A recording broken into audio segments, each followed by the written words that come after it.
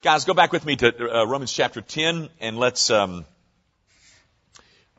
have a whole lot of time, but we'll try to redeem it as best we can. Gang, let me try to set you just a little bit of context here and just remind you what's going on. That might sound like preacher talk, but at the end of chapter 9, Paul makes a statement about Israel, and Israel who they pursued righteousness through law that did not succeed. That's in verse 31. And the Gentiles in verse 30, they have attained that righteousness because they pursued it by faith.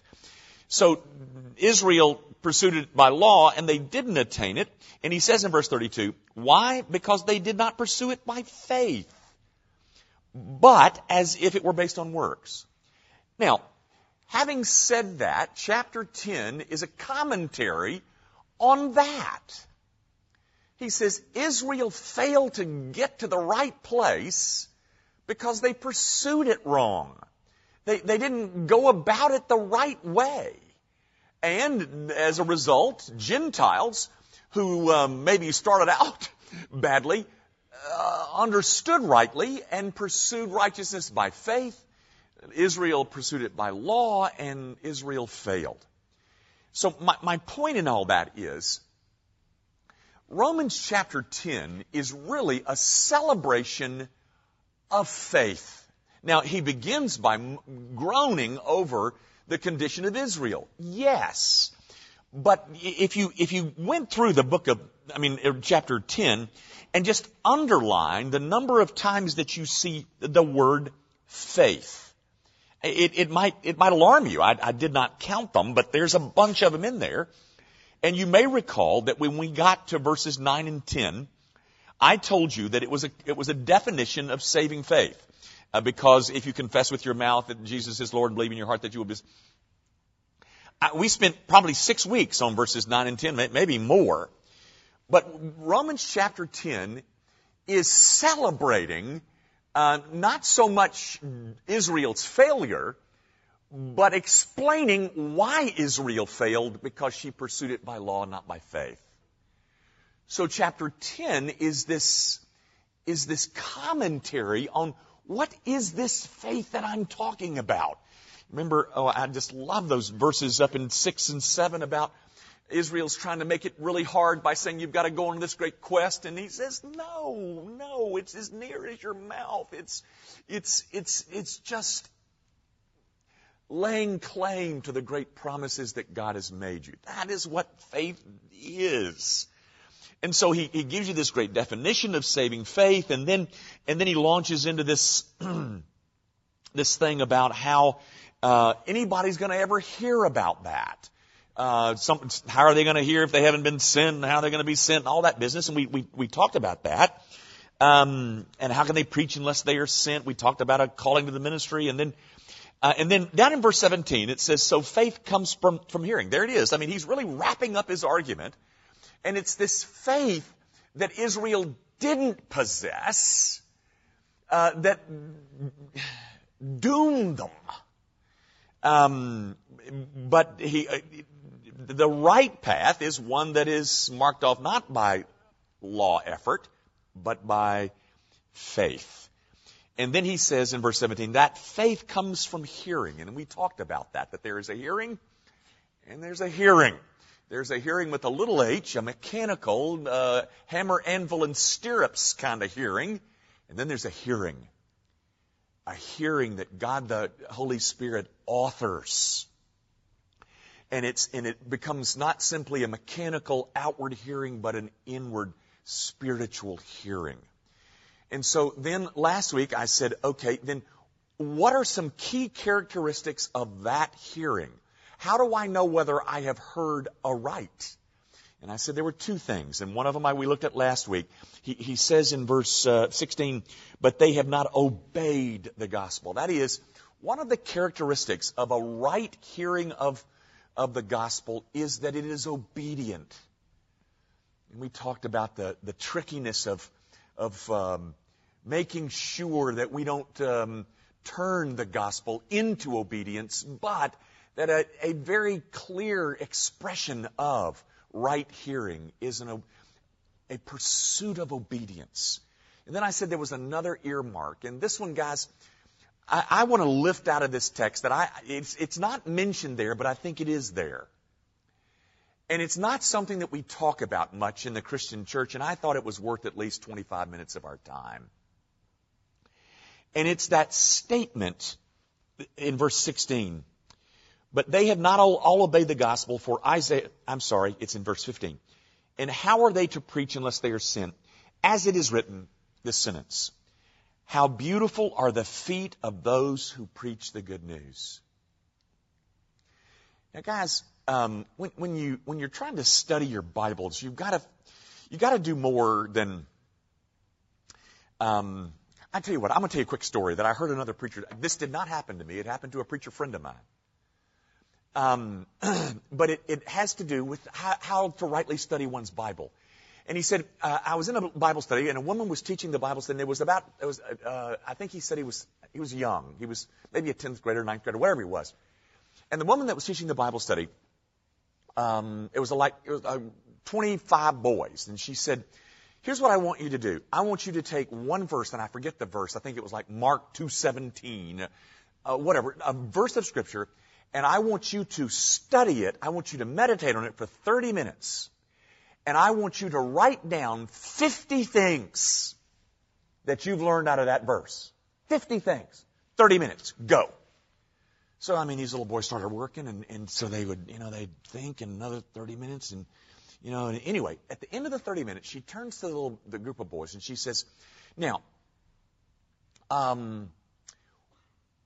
what life-changing lesson did you learn from that text? And almost every one of the boys offered something out of the text that grew out of. And here was her question. This is the point. She said, at what point in the 30 minutes did that come? Did it come at the 5-minute mark? Not one person lifted their hand.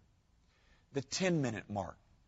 Now this life-changing truth out of this text, did it come at the 5-minute mark? No. Did it come at the 10-minute mark? No.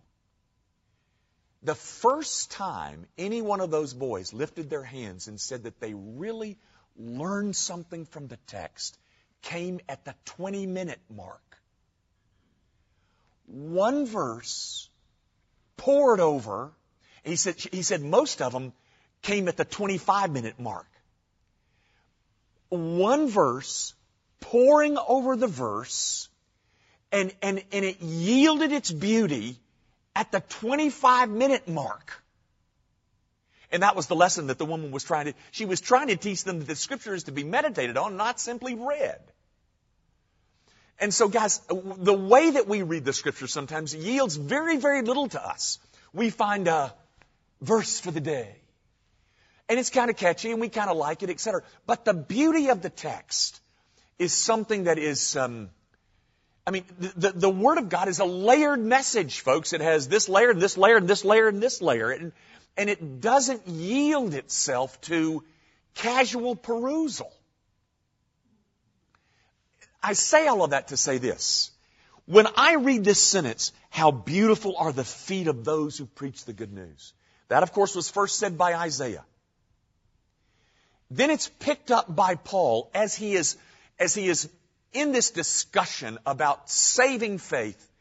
And you can see his little heart begin to leap as he pauses. It's kind of an expostulation. You know what that is? It's like he...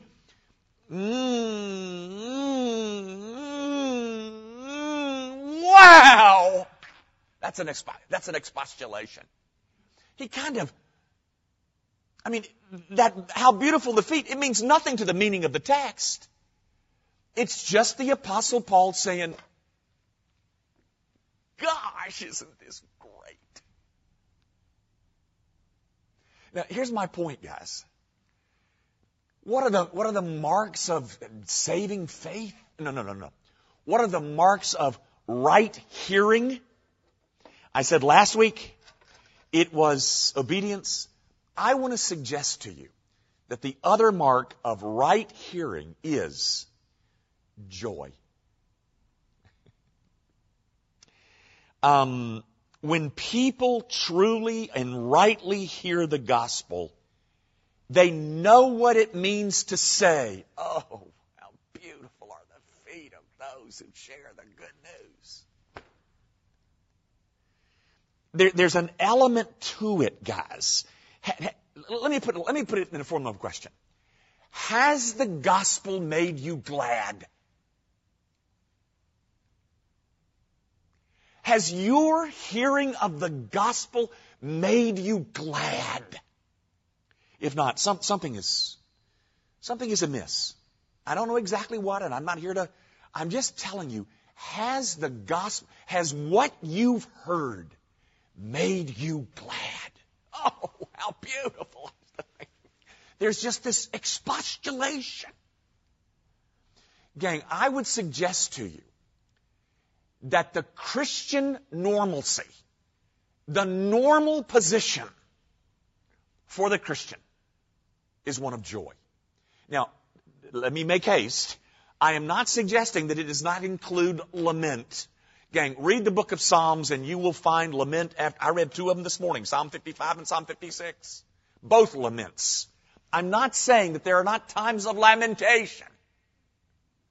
But I am saying that Christian normalcy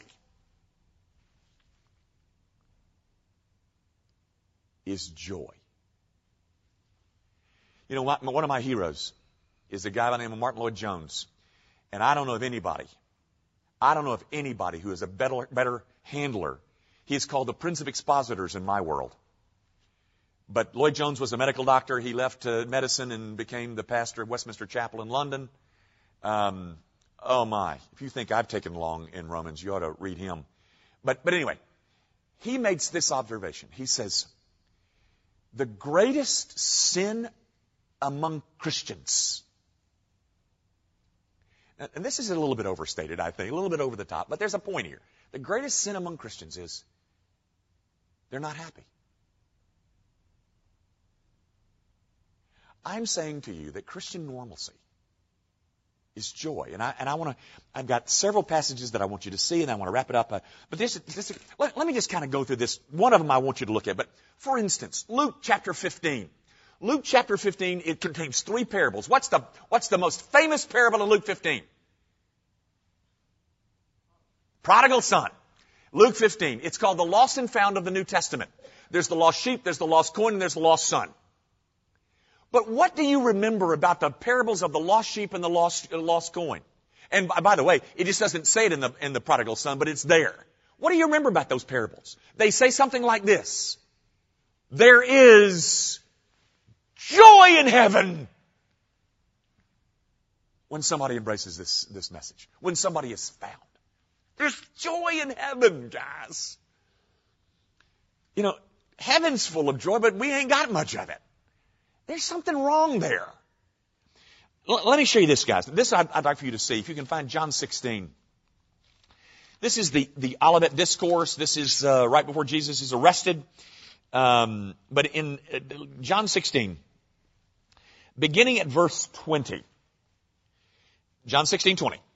Truly, truly, I say to you, you will weep and lament, but the world will rejoice. You will be sorrowful, but your sorrow will turn into joy. Now, guys, do you know what he's referring to there? I mean, he says, you're going to weep and lament because they're going to watch Jesus get crucified.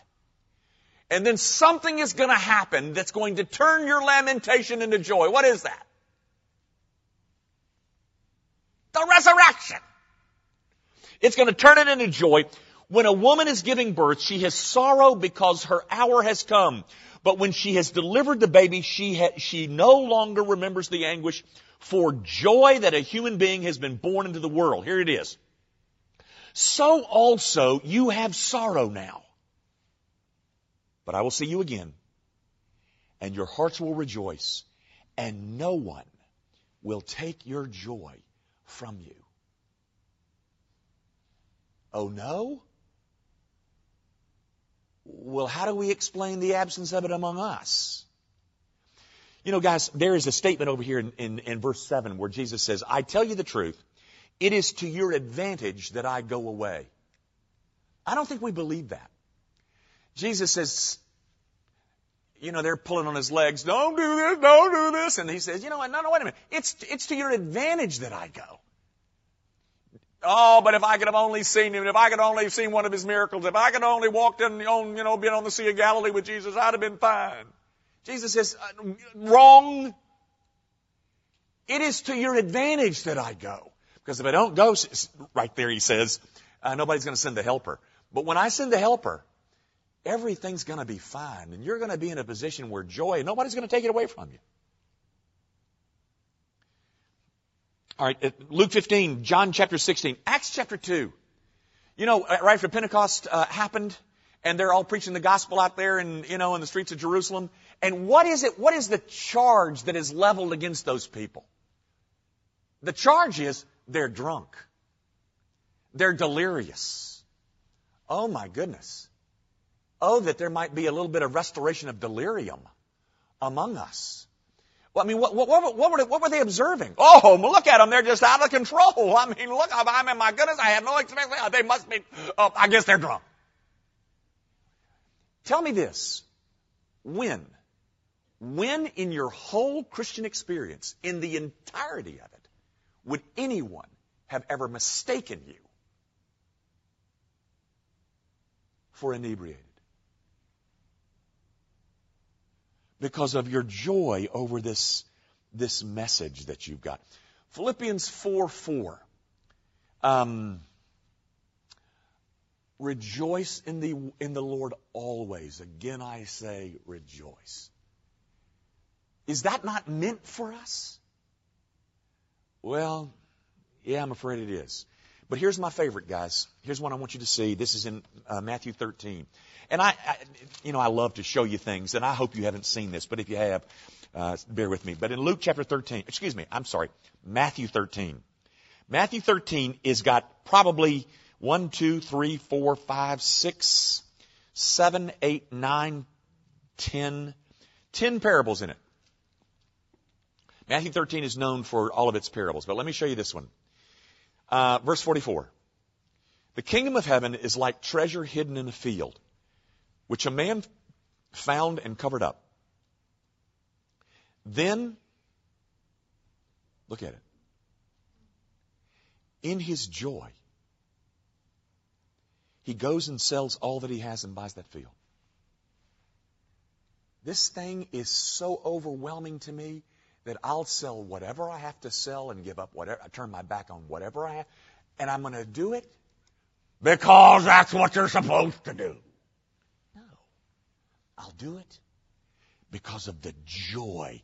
In his joy, he goes and sells what he has to sell so that he can have this thing. He is overtaken with the joy of what he's discovered. Gang, I'm saying that joy is one of the marks of true hearing. It is the intellectual. I'm not talking about that as an academic. It is the. Let me use it in its pejorative sense. The intellectual who says, "I've heard that. I know that." Ho hum. That's not right hearing, folks. Right hearing says, oh, how beautiful are the feet.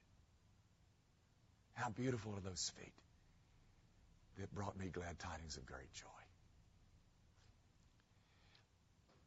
How much joy do you see in the Christian church today? Tell me this. How much joy do you see in Grace Evangelical Church?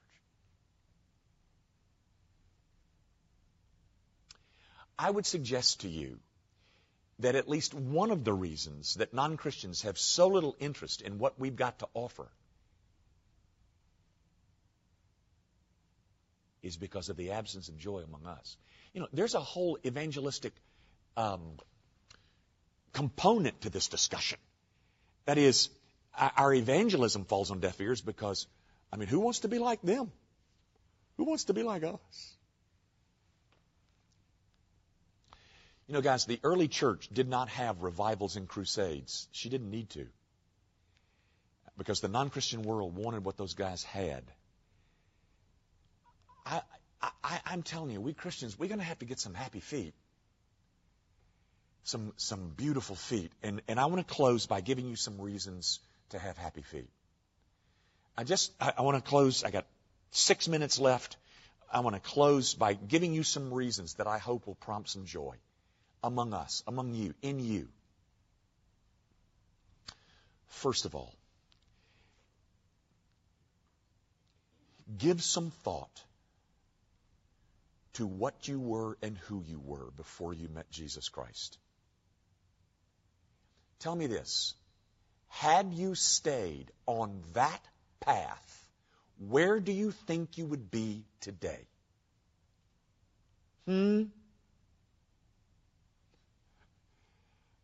Had you not met Jesus Christ, had you never heard and embraced the gospel, what do you think life would look like for you tonight?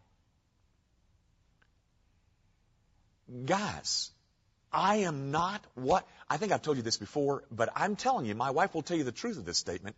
When I was with Procter & Gamble, I had 3 goals. And then I found out, this is no fun. That is, selling cake mix and shortening. But my 3 goals were to make a lot of money, to climb very high in Procter & Gamble, and to buy a boat. That was it. That's what I lived for. Now, when I think about the direction that my life was headed at age 22, it makes me glad that somebody came and brought the gospel to me. I don't want that life. I have a friend, his name's Jim Bland, and Jim Bland said to me one day, and I'm telling you, I agree with him. If there were no heaven and there were no hell, I would still want to be a Christian. Because I don't want that life that I had. I don't want that. It was, I don't know whether I've got time, but, I work out on Monday mornings, and I don't have time, but I was doing this thing that I do 3 sets on it, and it just almost rips my shoulders out of the sockets every time I do it. But there were 2 men next to me, and Monday morning, I fit right in because it's the senior citizen crowd over there on Monday mornings. But I'm one of the youngsters there, but there were 2 guys that were sitting next to me on these benches, and I had these dumbbells. I think there were 90 pounds that I was pushing up. Now, was it 90 or was it 80? I forget. But and these 2 senior citizens were talking about what they were doing, what they did with their weekend. And I thought, that's what you do? Now, maybe when you're 35 and 45, you've got all this hip stuff to do, and you're chasing your kids after soccer games, and you're running to the ball game. But let me tell you something. It's going to end like that. I'm glad that's not where my life is headed. I don't want to do that. That makes me glad. Second thing, there is a lot of discussion, even in the non-Christian world, about whether there is a heaven or there is a hell, whether God has wrath against sin. Okay, I happen to believe that He does. But whether I'm right or wrong, let me just tell you this much. I will never have to taste and experience if I'm right. I'll never have to taste. The wrath of God will never touch me. I am everlastingly safe.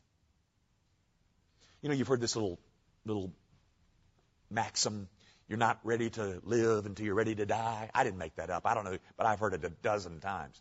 But I'm telling you, you're not ready to live.